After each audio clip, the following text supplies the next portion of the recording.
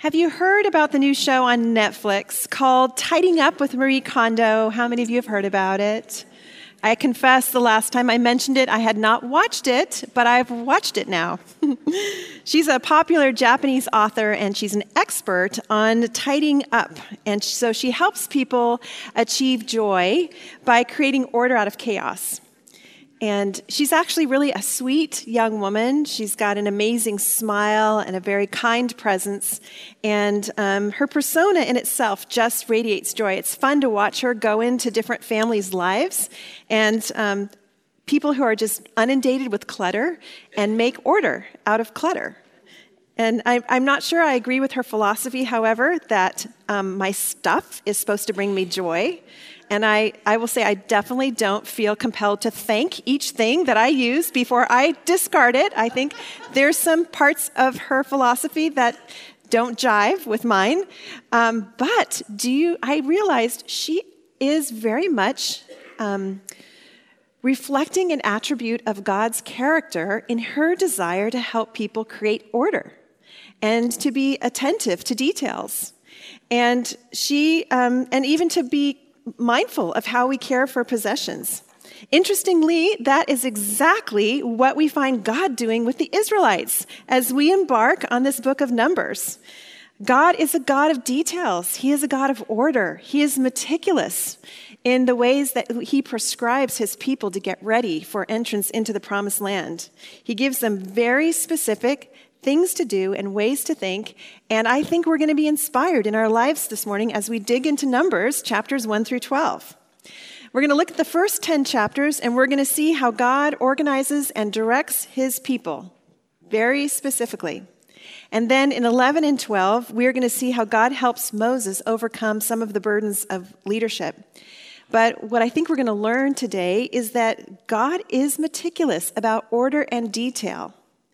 Therefore, a complaining spirit reveals a lack of faith. That's where it's going to hurt. If we believe if we believe that God is meticulous about order and detail, that he has got this and he's got a plan, then when we have a complaining spirit, it reveals a lack of faith. So we're going to see that as we look at the Israelites in the book of Numbers. So to begin in the book of Numbers, God begins by commanding a census to be taken to establish Israel's army.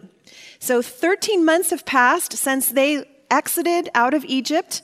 They've been in the wilderness during this time, and finally they are ready to march on to the land of Canaan. Woo! The promised land. This is what they've been waiting for. This is the land that God was giving them that was going to be their own land. Now, their journey to this land is going to take them through enemy territory, and so even when they get to the land of Canaan, it's going to be occupied by some hostile people. And so they needed to be organized and trained and ready to deal with confrontation and conflict. So in Numbers 1, God commands Moses, along with Aaron and the other tribal leaders, to take a census of all the men who could serve in the army. So the reason that this book is called Numbers is because it's about counting. It's about counting the number of people and preparing this army that's going to then usher them into the promised land. Now, this wasn't an army of volunteers. Every able-bodied male, 20 years or older, was expected to serve in the army. And so there were 603,550 men, which actually leads us to believe there were between 2 and 3 million people if we were to count women and children in that mix.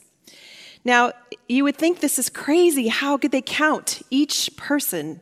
But it actually wasn't that difficult because the people were already organized by tribes and by family groups.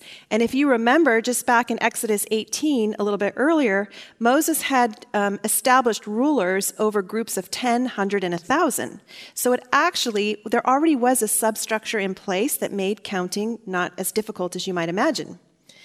Then as we get to the end of Numbers 1, we see that God tells them, now you need to count the Levites because they're going to be commissioned to care for the tabernacle. So the Levites, they are not going to be part of the army.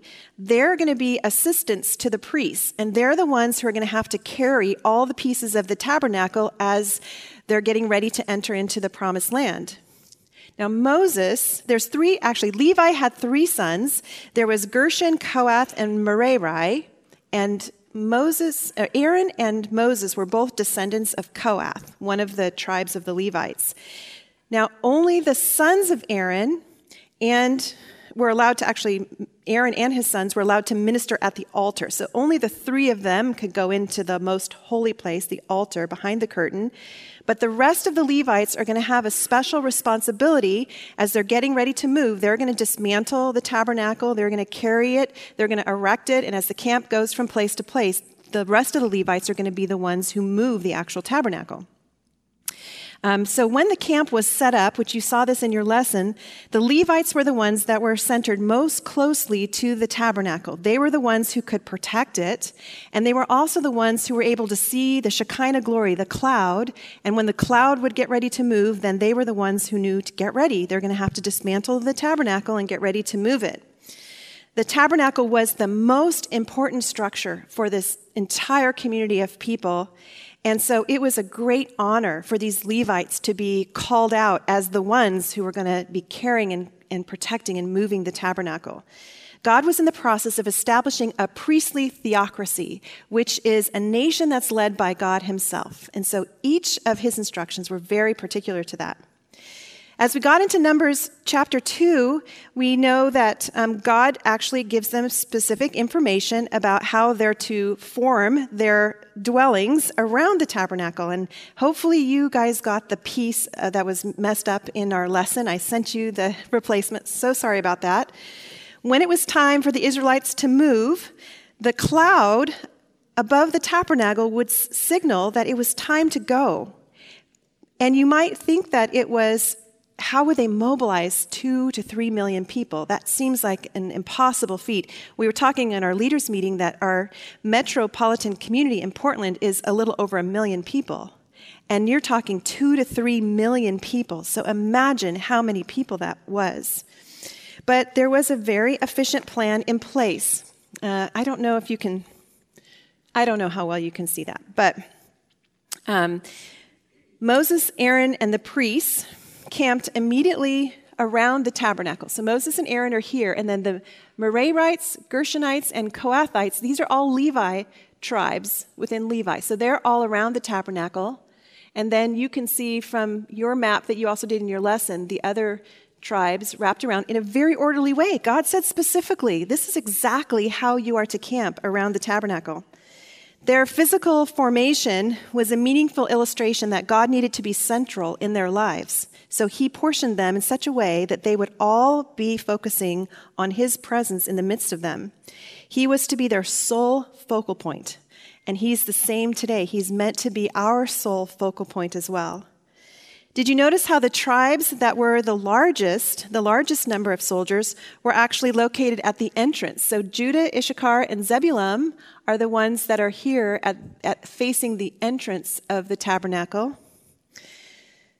This was for protection. So the strongest number of men were going to be able to guard anyone from coming and trying to evade the tabernacle. There were 186,400 men.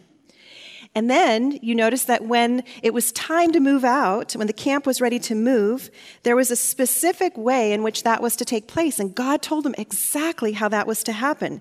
He said when the camp moved, first the Ark of the Covenant went in front with the high priest following just right behind. And then the largest group of soldiers would go next, followed by the Levites who were carrying the tabernacle. So he kind of put the Levites with the tabernacles in between a really large group of soldiers, and then the holy things, and then the second largest group of soldiers would follow up at the rear. So he was so deliberate in exactly how he told them that they were to march and what order they were to be in. Everything was orchestrated and planned. And then each tribe would carry this brightly colored banner. Can you imagine what this would look like? Each tribe had a brightly colored banner, and then each family group had a brightly colored banner. And so they would move across the desert. They would be following the presence of God's evidence in this cloud that was leading them, holding their banners high, signifying that they are God's people. You know, there was a song about lift up your banners that I think I've sung for years. I never really realized the imagery that this came from. It was from these tribes and these families traversing across the wilderness, going to the promised land. And did you know that this is what God has designed for his church? This universal pilgrimage of people from every tribe and every nation following the Lord in his leading through the journey of life. That's a picture of what our lives are to be in following God. Well, then as we got into Numbers 3, we see that God appointed Levites to serve him as the new firstborn in Israel. So Aaron was the first high priest, and then his two remaining sons were the chief priests. And they were anointed the servants who were given leadership over all of the other Levites who would serve in their priestly duties in caring for the tabernacle. So one of Aaron's sons, Eleazar, he was the one who was the chief over the Levites who worked in the sanctuary, and he would eventually replace his father as the next high priest when Aaron passed away. And then Ithamar, he was in charge of the Gershonites and the Merarites. And then God told them that when they get to the promised land, this Levite tribe, they're actually not going to get their own land. Everybody else, every other tribe, is going to be assigned a dwelling place. But for the Levites, they're not going to get to have their own land. Instead, they're going to live off the gifts and tithes of the people. And so God was looking upon the Levites now as his firstborn sons. You remember back in the Exodus that God had spared the firstborn of Israel during the Passover from Egypt. And in return, he had declared that all the firstborn of Israel, including the firstborn animals, were to be consecrated to him, were to be dedicated to him. And now he's declaring that all the tribes of the Levites will be his firstborn in exchange for all the firstborn of Israel that he previously declared to be consecrated to him. He's saying now, actually, all the Levites are going to be consecrated to me. So they would not only be God's gift to the priests, who by assisting them in the work of the tabernacle, but they would also now substitute for the redeemed firstborn of Israel. So the Levites are now going to be the ones who minister in the place of the other firstborn of Israel. So God is so interesting. I just want you to see how detailed God is, how particular he is. Because he tells Moses, he says, now Moses, I want you to count all the Levites. He is such a God of order, and he's so particular. Not one person falls under his radar. Every single person now is going to be counted in the Levite tribe. And the count turns out to be 22,000 Levites.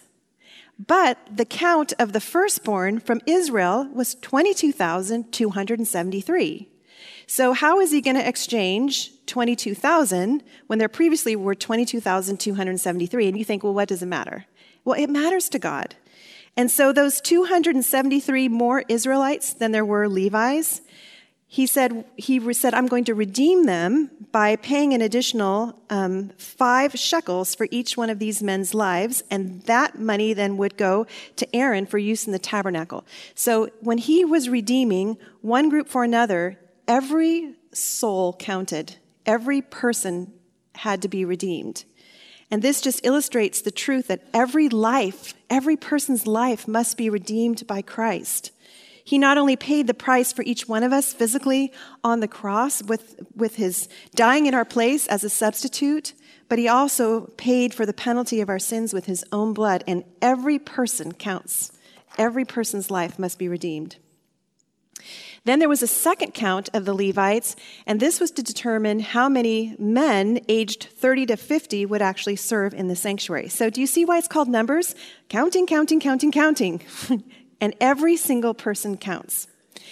Then in chapter 4, we see how God details the work of caring for and transporting the tabernacle, and he assigns tasks now to particular individuals. So after the Levite laborers were identified, God then portioned out to them specific work. So the Gershonites, they were tasked with transporting the coverings and the hangings and the framework of the tabernacle, and they were given 2 carts with 4 oxen to do that. The Kohathites were the ones who could carry the furniture from the tabernacle. Now, before they could get the furniture, only Aaron and his 2 sons could go into the Holy of Holies and dismantle everything and bring it out. And then, once it was out, the Kohathites were the ones who could carry everything, could carry the furniture. The furniture was covered and carried on the shoulders of the Kohath men, And while everybody else had wagons to carry all of the other parts of the tabernacle, when it came to particularly carrying the Ark of the Covenant, which Moses and Aaron would put, or Aaron and his sons would put poles through it, so it was specifically carried on their shoulders, the Kohathites weren't able to carry any of those things on carts. It had to be carried on their bodies. Kind of an illustration, actually, of how when you're appointed to the Lord's work, you're a burden bearer.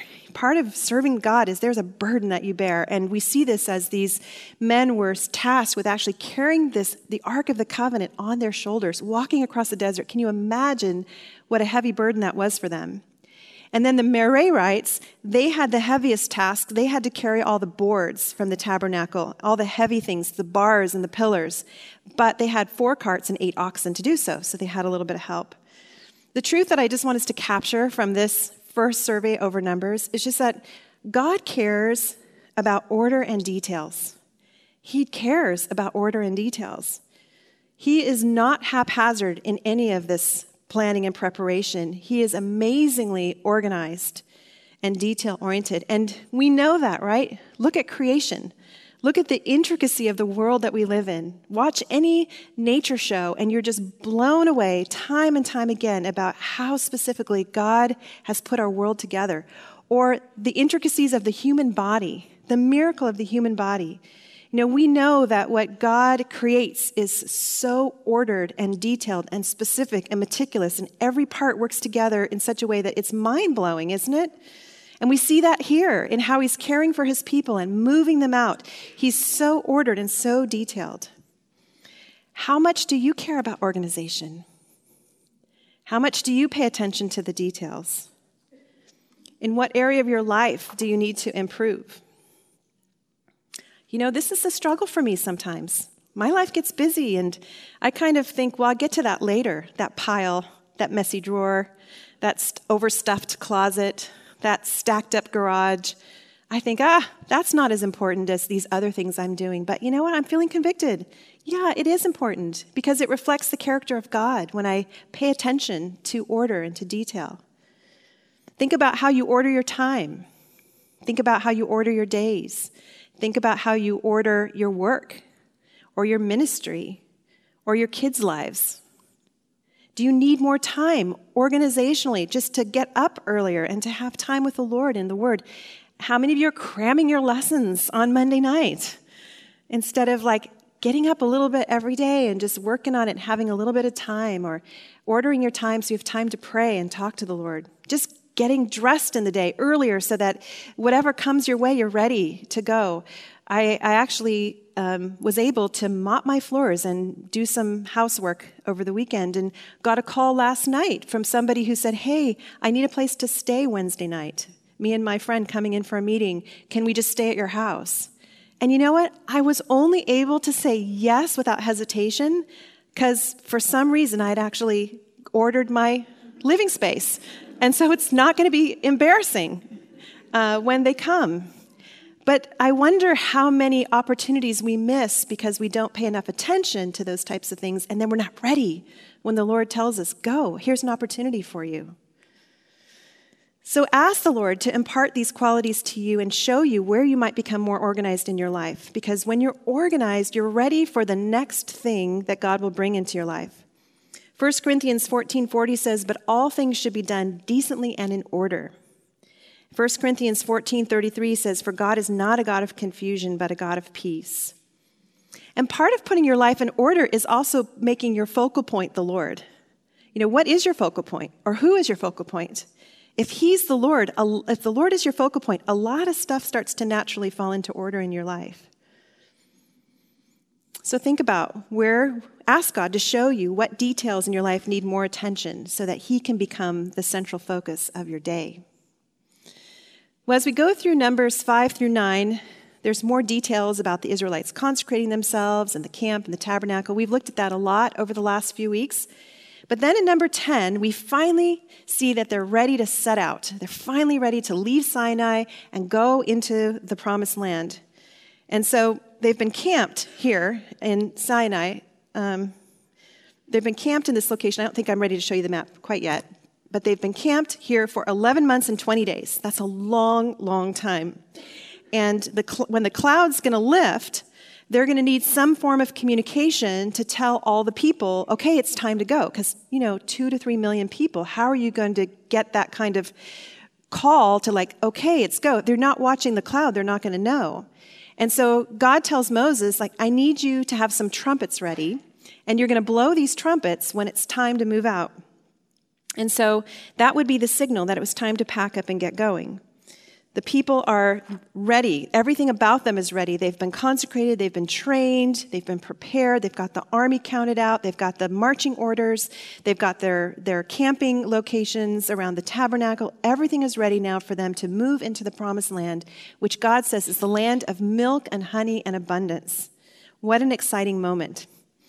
Numbers 10, verse 11 says, in the second year, in the second month, on the 20th day of the month, the cloud lifted from over the tabernacle of the testimony, and the people of Israel set out by stages from the wilderness of Sinai. And the cloud settled down in the wilderness of Paran. They set out for the first time at the command of the Lord by Moses.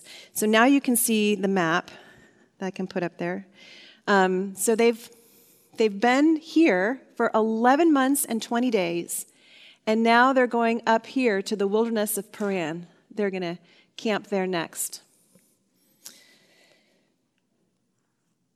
Remember, this was a marching army, and they were prepared to meet enemies along the way. And God had assigned every person a place and a task. And then we find out along the way that Moses meets his brother-in-law. So his brother-in-law's name is Hobab. It seems that Jethro, his father-in-law, has passed away, and so Hobab is now leading the family that he once was living with for 40 years, remember, in the wilderness, married Jethro's daughter. At some point, she has disappeared, so we assume that she's passed away as well. And so Moses wants to encourage his brother-in-law, come with me, come with us to the promised land. We're going. You can be part of God's great blessing. But Hobab says that he's preferring to stay. He actually says, I don't think I want to go. I want to stay here. And yet we find out a few years ahead that Hobab's descendants show up in the promised land. So we think that Moses must have been very persuasive because it seems that he does come after all, and we find them living there.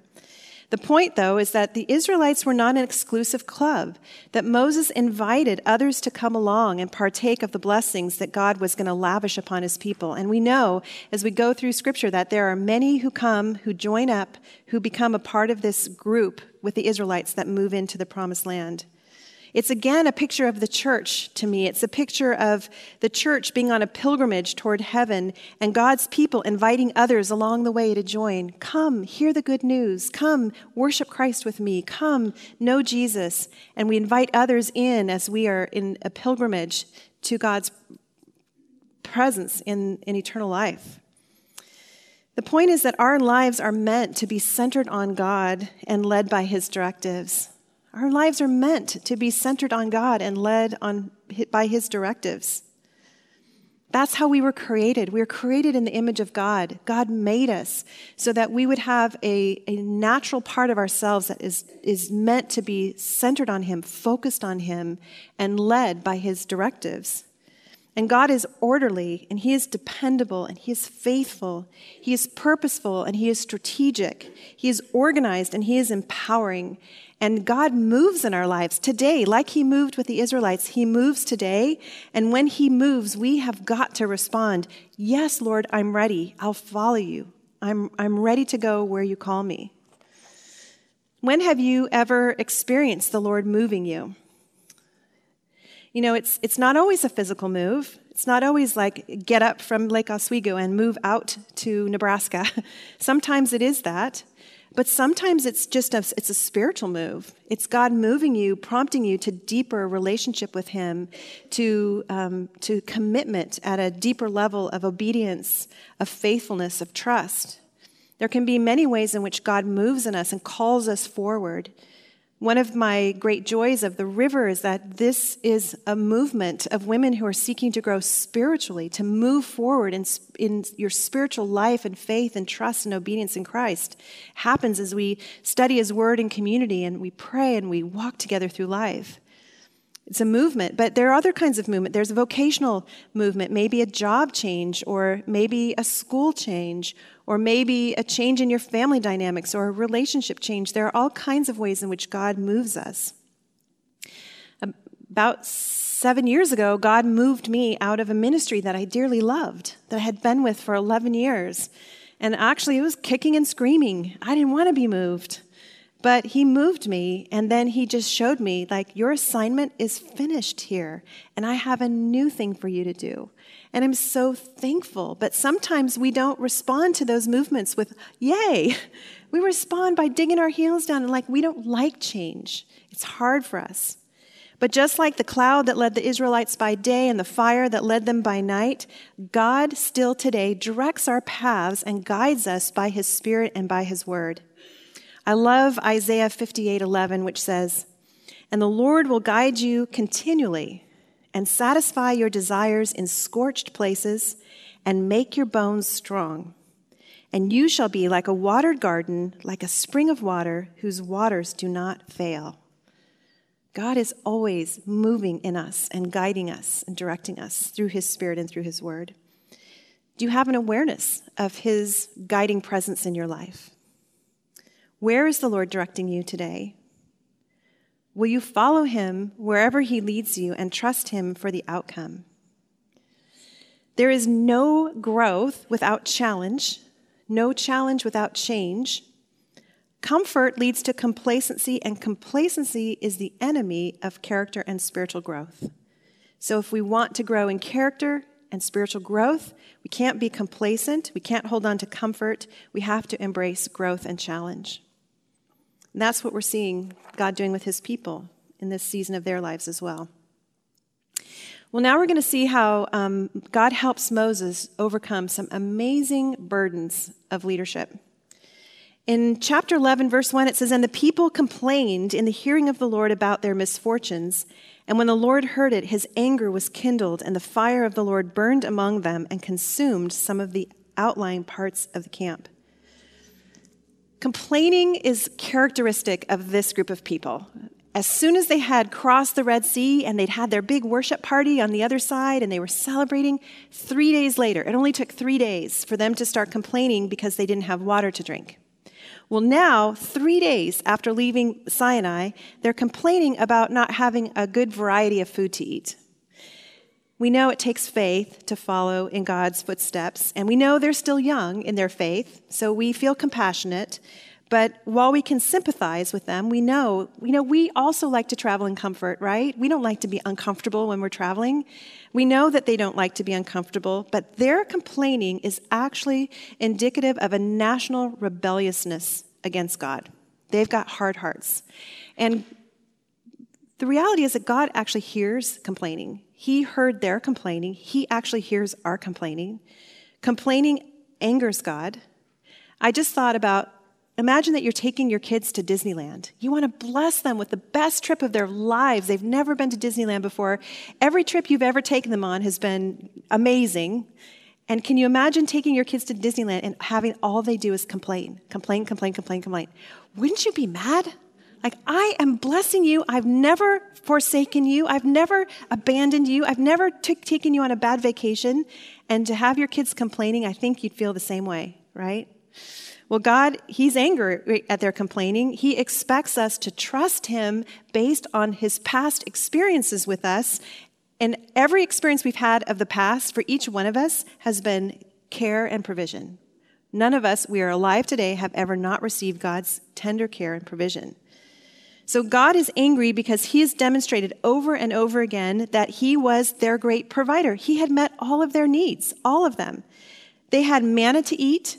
They had warmth at night. They had shade by day. They had his presence. They had his teaching. They had his promises. They had his specific plans with all the details laid out before them. They had been rescued from slavery. They had been cared for. They had been deemed his people.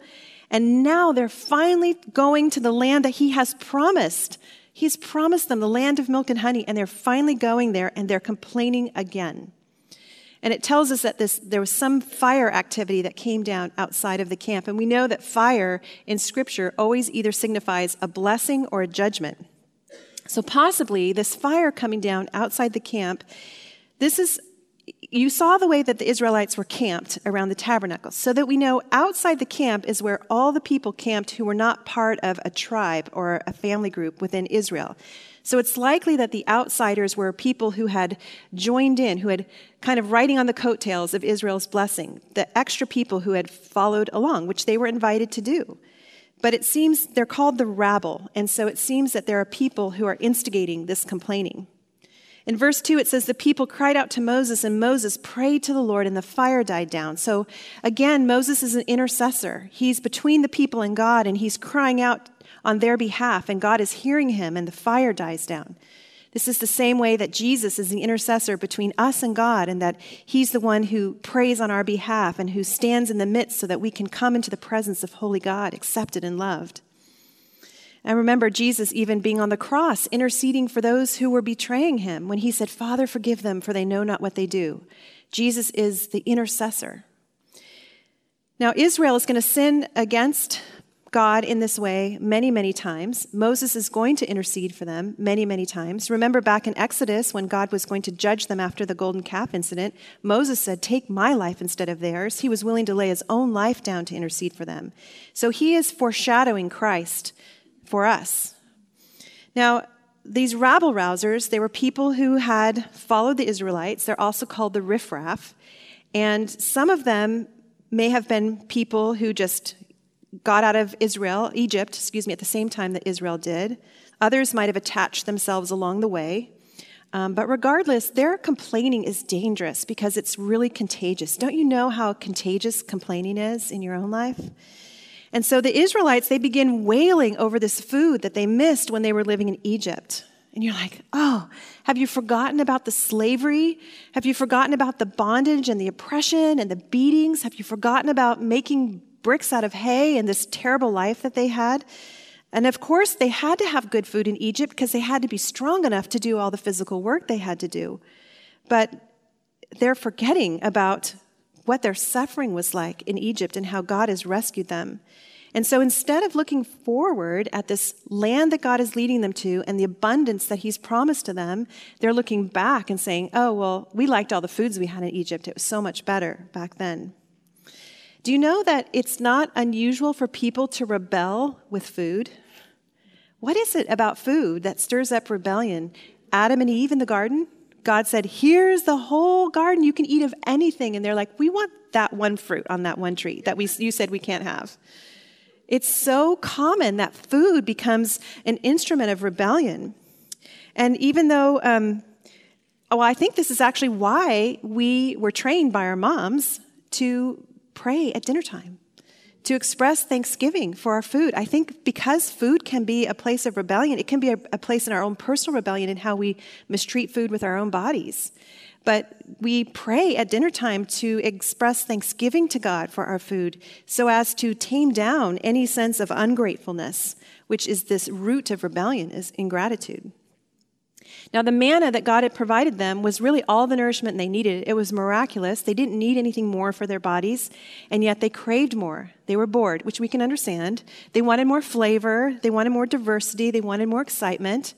And ultimately, what they're doing is they're rebelling against God, and they're saying that they want a substitute. They don't want this bread from heaven that God is providing. They want the feasts of Egypt instead. And so we too can become this way. We can crave substitutes. We can want things from the world to substitute for the Word of God, the things that God feeds us on, the things that God nourishes us with. We can say, that's boring. That's not good enough. That's too, old-fashioned. And we can think something out here is much more exciting and flavorful and desirable. We want something more dazzling, more diverse, something that satisfies our flesh in a different way. And so we begin to sometimes then yearn for the thrill that our old selves enjoyed in sinfulness, and we forget about all the pain and bondage that was associated with that old life. Well, Moses, he heard the people weeping throughout their clans, everyone at the door of his tent, and the anger of the Lord blazed hotly, and Moses was displeased. Few things will discourage God's servants more than complaining and criticism. I can tell you that as a pastor, I can tell you that on behalf of the team of pastors. There's nothing more discouraging than people complaining or being critical. And when Moses hears the wailing, he becomes really troubled. And this is actually the first of two occasions when we see Moses despair. He has an attitude of despair. And he turns to God and he vents his frustrations to God for the ingratitude of the people that he's been leading. This is almost comical because we get it so much how he feels, but it's pathetic. Moses says to the Lord, "Why have you dealt ill with your servant? And why have I not found favor in your sight that you lay the burdens of all this people on me? Did I conceive all this people? Did I give them birth that you should say to me, carry them in your bosom as a nurse carries a nursing child to the land that you swore to give to their fathers?" Oh, don't we know just how he feels? Have you ever felt that way? Have you ever felt like this burden that you're carrying is just too big? I have. I remember when I sent Adam off to college at the University of Oregon. Okay, sending a child off to college, as you know, is heartbreaking. Your firstborn, it's heartbreaking. But sending a child off to college who's disabled, who actually you're the primary caregiver for, and you're sending them off to live 100 miles away in a big university where they're going to have he's going to have his own apartment that's wheelchair accessible, so not near campus on the dorms, but like a mile away. And I had to hire in caregivers, people that I'd never met before, to come in, and I'm entrusting these strangers with my son 24 hours a day who literally can't get out of bed unless someone's there to help him.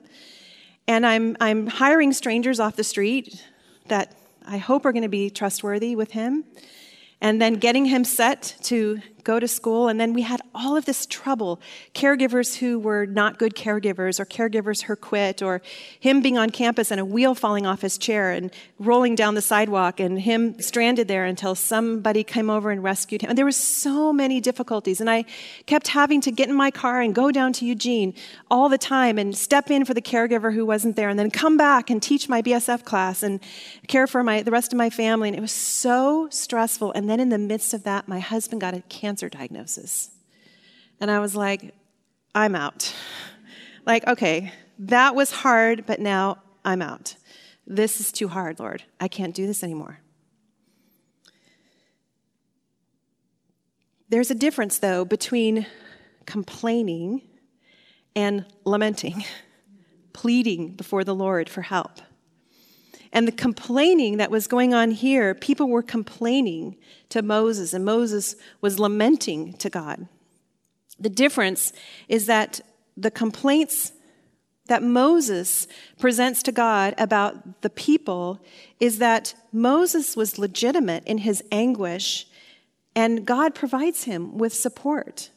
God understands that Moses is carrying such a heavy burden, and he comes alongside of him to help him. Moses has two problems. One, he has too many people to minister to, and two, he has to provide meat. These people want meat. How is he going to do that? So the first thing that God does by solving the first problem is that there's too many people. He can't do it, is that he raises up 70 elders to help him. Now, earlier, God had raised up some leadership. These were judicial leaders. If you remember, they were to meet with the people and handle some of their disputes. And so he had a group of people who were handling the legal stuff, the social stuff. But he needed people to handle their spiritual issues. And so God says he's going to raise up 70 people who are going to be able to minister to these people. Because God knows that the heart of every problem is a problem of the heart. And these people have some heart problems, and they need some spiritual help. They need some leadership, some character building. And so it's so interesting, too, that Moses asked God for help, and God brings human beings alongside him to help. He's like, well, I'm going to help you by providing all of these people. And isn't that the way life is? That God brings someone right alongside just when you need them to help you in your time of need. And then it was so wonderful the way that God then puts his spirit on these men.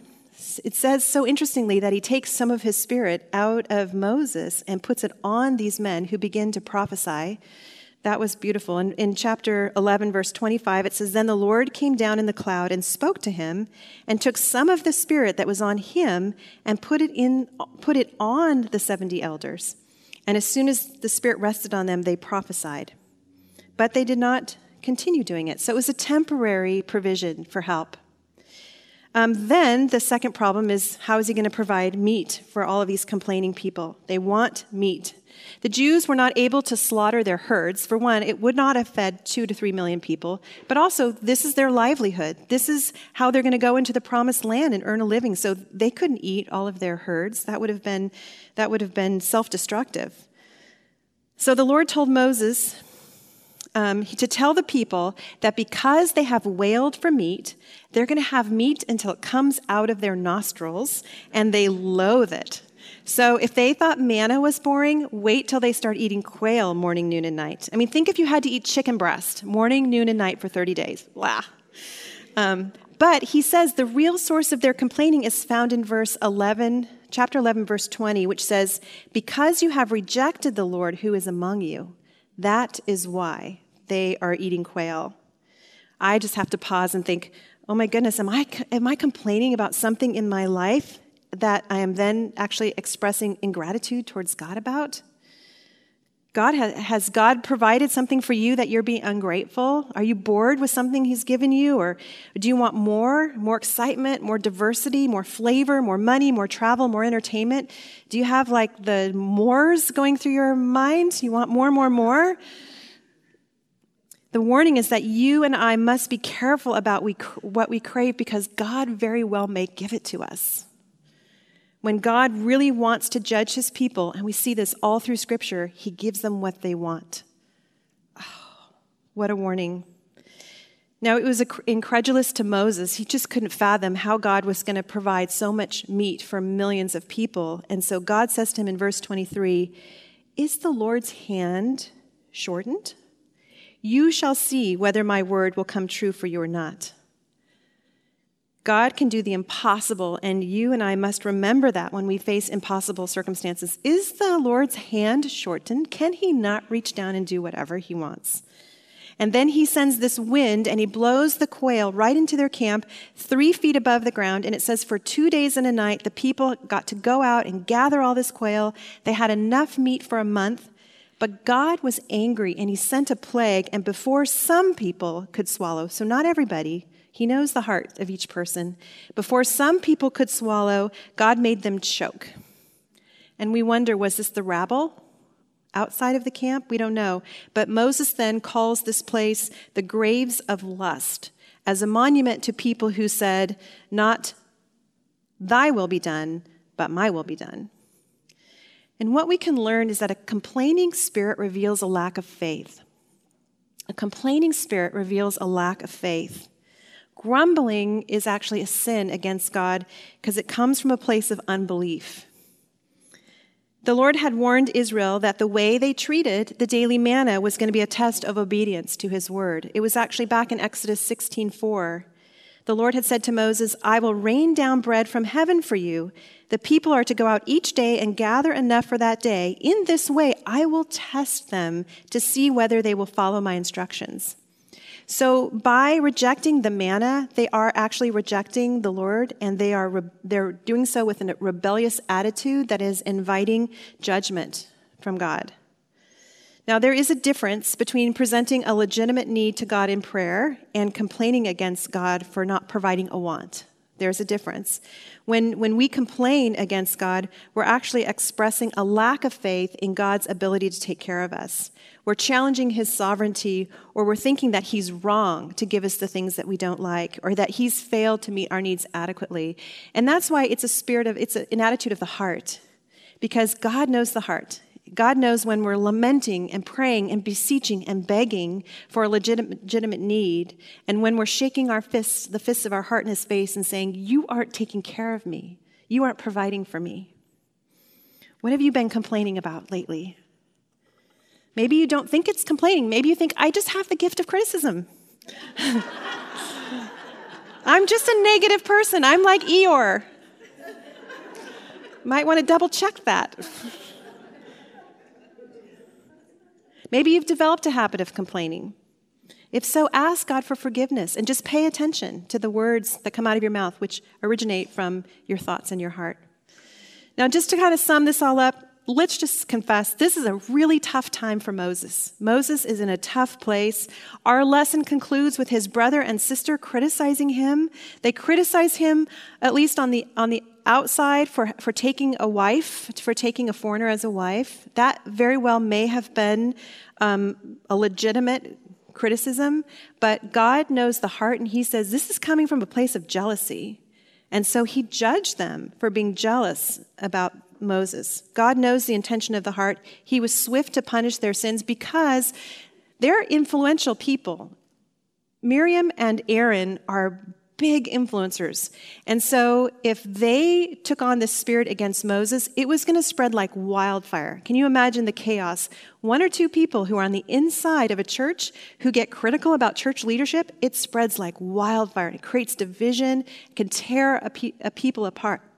And so God honors his faithful servant Moses and upholds his own honor in the process. But leadership wasn't easy for Moses, and yet throughout we see that God has this master plan, and he is highly strategic. He's meticulously detailed. His people simply need to exercise faith by trusting in him. He's just like, trust me, I've got this covered.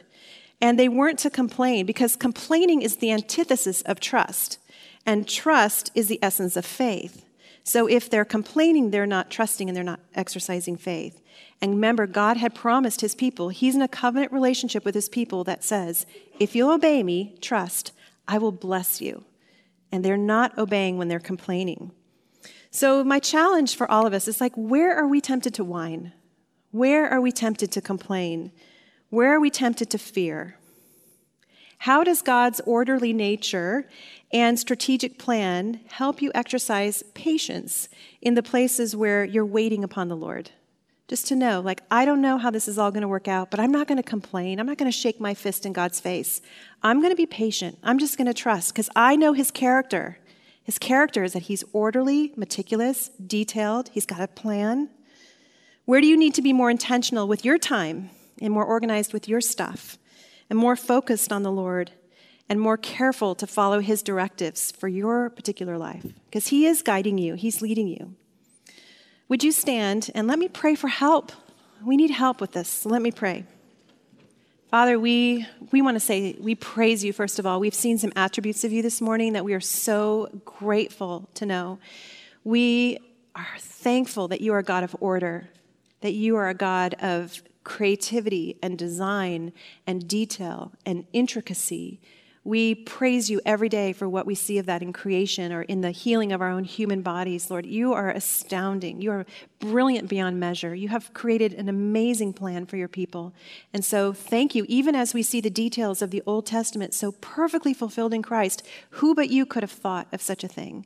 And so we praise you and thank you. But Lord, also we want to come before you and say, we are so sorry. We're so sorry for how quick we are to complain, how easily we whine, how faithless we are when we're waiting, when we don't know what the future holds. Lord, please forgive us. Please forgive us for being so much like the Israelites. Help us, Lord, to trust you. Help us to create more space and order and thoughtfulness about our own lives, centering around you and you alone. We need your help, Lord, but we're so grateful that you're teaching us so much through your word by just looking back at your relationship with your people, Israel. Thank you, Lord, for your kindness and your grace towards us and your forgiveness in Christ. It's in his name we pray. Amen.